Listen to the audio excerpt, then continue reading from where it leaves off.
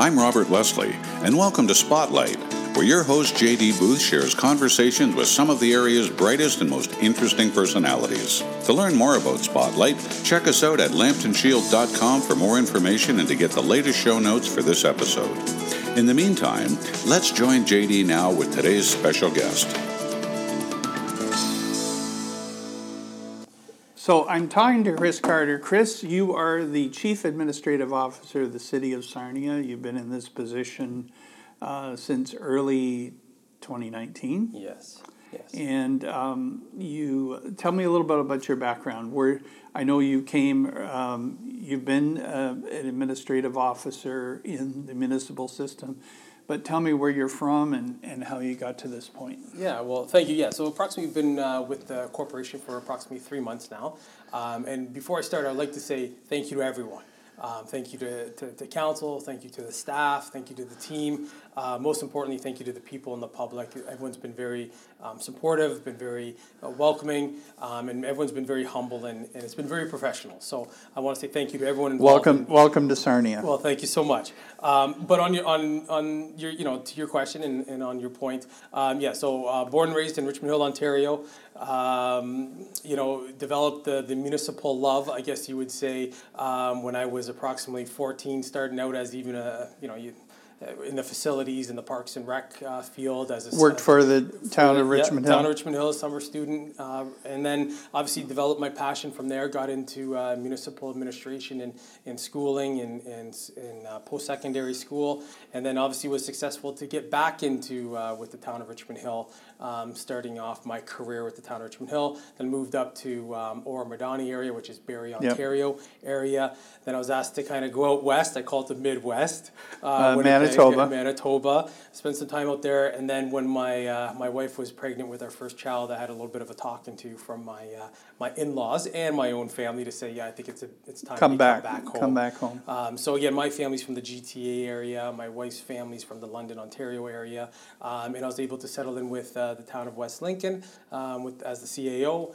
After there, I was asked to move my career on with the Niagara region as the general manager / deputy CAO with the Niagara region, and then a little more excitement than you bargained for there. Yes, it's always exciting times, but it was a great opportunity and a great challenge to move on from that career out in Niagara region area over to the city of Sarnia. It was a no-brainer to come to the city of Sarnia to continue with my career just because of family location, the dynamics. As I said previously, council was very professional, very humble during the interview process, and that was a huge selling point. So here we are, over 20 years experience. Here I am, and it's been fantastic. So because you were interviewed and it's been in the public record. There was a little bit of friction, shall we say, between the incumbent and she left and new slate or new plan. What do you hope to bring to this job here in Sarnia? The future, and I've said this from day one. I don't look backwards on anything. It's just my nature. I'm always looking forward. I'm always looking at the positive side of things. What happened previous, again, I don't have all the knowledge, and to be respectful, it's not my place. My place is to advance the corporation, but most importantly, to ensure that the residents get what they deserve, and that's a great quality of service for their tax dollars. Ensure that what they're investing in, really, and that's what they do, every time they pay their taxes, they're investing into the community, whether it's short-term or long-term plans or projects, that they are, to the highest quality and highest standards so that the residents are happy with the services that they're receiving. So myself is just strategically planning for the future from, current state to obviously 10 to 15, 20 years out. Have you got your legs yet as far as in the 3 months? What did you do the first 2 weeks on the job? Well, it's funny. People say there's always a honeymoon period when you first start off at a new job. I think I had about 4 hours. I think by lunchtime on my first day, the honeymoon was over. It's been very fast, but it's been very rewarding because there's been so many things that I think we want to start planning for, and coming from someone that's, as I said, who's always looking to the future, we're looking at what current master plans we have, so I started doing some deep dives into that. Where do we want to go with our strategic planning? Where do we want to go with asset management? And then again, too, it was also dealing with a new culture and a new team. And well, you've had some new people, new in the job, your Yeah. finance director. Yeah. I don't think you've hired an attorney yet or a lawyer. Correct. That'll be coming most likely by next week. We're just in the interview process right now, so by the end of next week we'll have that. We have just filled the position for the Director of Planning and Building. That was last week. And we did an internal, little bit of a secondment with our Director of Engineering. There's an employee internally. Mike Burkvins will be retiring at the end of the year, and David Jackson is doing a 4-month, I guess you would say, training opportunity, secondment opportunity, just to see if there's some internal growth opportunities within the corporation. So let's talk about the positives. Yeah. You've been here 3 months. We're recording this on June 20th, 2019. Yeah. What makes you encouraged after this period of time to see what you have in terms of your human assets and your organizational assets? What has encouraged you since you've started? There's 2 aspects. Well, actually, I would say 3. One was my dealings with council to date, in terms that we are moving towards the common goal, which is to make Sarnia a great place, and that's coming up with great policies, coming up with great strategic plans, and also being financially responsible for the dollars that are being spent. So there's a vision, there's a common goal. There's always going to be times where you agree to disagree, and that's healthy in every aspect of life. There's a recommendation, whether you approve it or you don't. So that's very healthy, and that's been working out extremely well. But then there's also the team, the corporation, the employees. This is my 5th, municipal experience, I guess you would say, for an employment opportunity. This is the most passionate group of people I've seen. From day one, they've come up to me and said, welcome, glad you're here, look at all the great stuff we're doing. And they've literally took me around to all the great things that they were doing, because sometimes we take advantage of what we see every day, whether the grass is being cut or the roads are being plowed, or even the more necessity things of the drinking water that we have, and our sanitary systems. Those are the key things in our infrastructure that I think we take advantage of every day. And they were just showing me around. They were just so passionate about their work, which was phenomenal. And I didn't receive any negativity from that aspect. They were just very excited. And then third was, as I was saying earlier, the people I've met today, like yourself, or the local business owner, or just people from the public that have welcomed me when I've gone to a conference, or a little bit of a dinner, or whatever it might be. They know I'm new to the community. I was just at the Habitat for Humanity, the AGM dinner, and everyone was. It was extremely positive, and they're just welcoming myself, my family to the community. So those are really the 3 key aspects that have been very, very positive. And I'll be honest with you, sometimes you don't get all 3 when you go to certain municipalities that I've experienced, right? But everybody has their unique challenges, right? Yeah, but here it's just been very, very humble to be here, and it's just been very, very rewarding to be here to date. And my family and I, we move next week into town. We officially take possession of our new home, our Sarnia home, so that's even more exciting. So with those 3 aspects, I guess you would say aligning, we know it was the right choice for us to come here. So let's talk about some of the challenges. What do you see as being the top 3 challenges, if you will, for getting us to the point where obviously we want to continue to advance and we want to continue to improve? What are the top 3 that are on your radar as far as making significant change in this municipality? Can I say money for all 3? But no, really the first one is finances, right? Every municipality these days are having some, I wouldn't say financial struggles. It's more the financial plan. What do you have behind that? Because we do have aging, infrastructure. I'm not saying, we're different from anyone else, but every municipality faces that. There's always more to do than you have the funds available. Correct. Yeah. Correct. And it's the demand.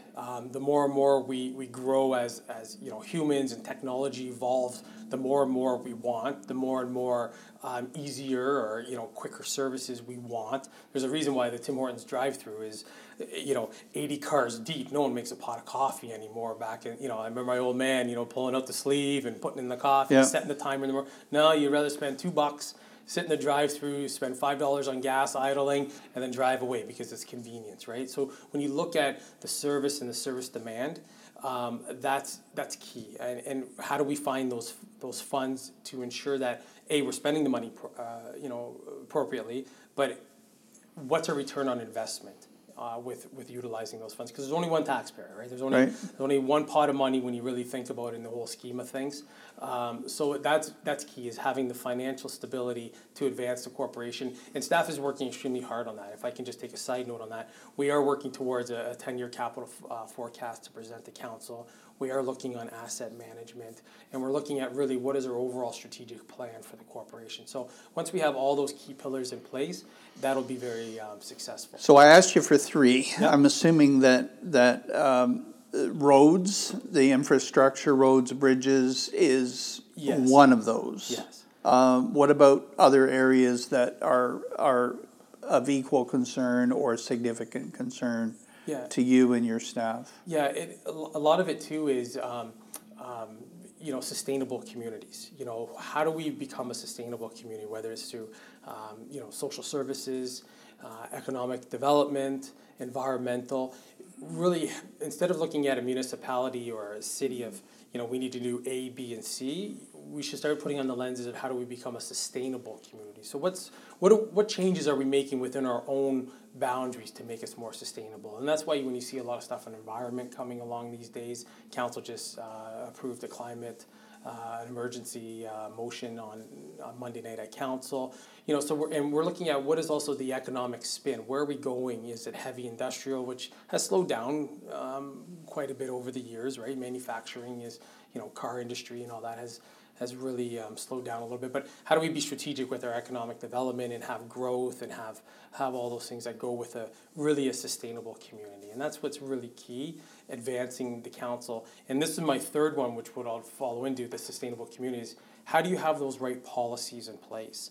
Now, council, as you know, they're the ones who set policy. They set guidelines for policy. But how do I provide them the proper policies so that they can make a sound decision, so that they're spending, money appropriately, we're planning for the future, and we're making a sustainable community? So is it through asset management? Is it through capital allocation of funds? Is it through reserves? There's a variety of different policies and different methods and documentations we can provide. So once you have those 3 key pillars in place, or what I think are the 3 key areas of interest, I would call it areas of interest or areas of opportunity, council will be very successful. But at the end of the day, they also need the administrative tools, which is policies, as I just said, so they can make those sound decisions advancing the corporation. So you mentioned you've got 20 years experience in the municipal sector. Give me a sense of what you've learned over that period. Was there some pivotal points where an aha moment, if you will, when it comes to being able to succeed in the role that you're in now? Yeah, there's 2 incidences that really I knew this was my passion, and they're 2 totally different spectrums. One was when I was out west, I was asked to implement a transit system. I have no experience in transit, I'll be honest with you. That wasn't my background, but I was able to take that project, to take that task, and start a project from step 1 all the way up to step completion, and that was a personal goal at the end of it, that I was successful. I was able to get grants from the province. We won provincial awards. We won a Canadian, it's called CUDA, a Canadian Urban Transit Association. We won an award there. There was no transit system when you were... Zero transit system. Okay. And so we started from square one, bus routes. It was phenomenal. And it was challenging, don't get me wrong. There were a lot of late nights, but that was a rewarding personal achievement. That was something like, okay, you know what, like this truly is what I want to be in, and this is my passion, because every day is different. It's just an everyday opportunity in government. And my other one I think on a professional topic was when I was the CAO for West Lincoln. We were fortunate, and I use that in air quotes. Yes, air quotes, that we got turbines in our community. We were a community that was not in favor of turbines. It was very clear that council did not want turbines, but the provincial government said, nah, you're getting turbines. So we ended up with 32 turbines. At the end of it, where it was so chaotic, it was almost as if we forgot about the people. As cliche as that sounds, it seemed like there was an upper government saying to the lower tier government, I don't care what your elected bodies say. I don't care what the public says. You're going to do what we say. And here's our policy, the Ministry of Environment, whatever, the Green Energy Act, whatever they wanted to pull out was to say, no, you're going to do what we say. Well, that took me on a professional to say, well, no, that's not how we treat people. We want to be heard. Those are the people that elect people, and this is, why are you not listening to what the public wants, and why are we feeling like the big brother is stepping on the little brother? And that really that really enhanced my passion on a different aspect of my career. So I was able. Those were like the two topics that I was very. That I resonate with me every day, and every time when I make a decision or I'm trying to make a recommendation to council or try to speak very respectfully to council or present stuff, it's based on that. I always look at who is the person, and let's respect the person, but also let's also respect so you kind of learned what not to do, how not to treat people through that situation. Yeah, and it's still, if you were at those meetings, we had to take the meetings out of the council chambers, we had to go to like school gymnasiums. There's so many people that were just so passionate, say, we don't want this. Why you take it to a community that wants it? Because there are communities that put up their hands and said, we do want it, because there was financial gain. The province would provide you financial gain off of it. But, it just seemed like no. And that was really disheartening, because it fractured the community. You saw people coming in, and we used to be neighbors, for example, you and I, and you were the lucky one that got the turbine on your property. Well, you got so much amount of money for 20 years, and I got to walk outside my house and look at this big, miniature CN tower that's spinning around in circles. But where is the community in that? And I think those are really the two aspects of how I just deal with my day-to-day stuff. Understand how much work you put in, and there is reward to it in government, because most of the time you hear the negative, right? I'll be honest with you. I don't get a lot of people call up and say, hey, Chris, great job on plowing that snow, right? It's usually, why isn't my road not plowed, right? And that's fair, and that's the doors are always open, the phone's always on, but I always look at, really how do we treat people? What is the total reward? And at the end of the day, I know people are still very happy with the overall gain that government does. So sometimes it's in different ways, but if you can come in every day with that type of philosophy and attitude, it really does make your job a lot easier. All right, so as we wrap this up, I'll say one more question, but I've been known to add more than one. But really, what is exciting you about, I know we talked about, the challenges and the people here, but what's the one thing that really, when you wake up in the morning, hey, I got to go do this? What excites me is just the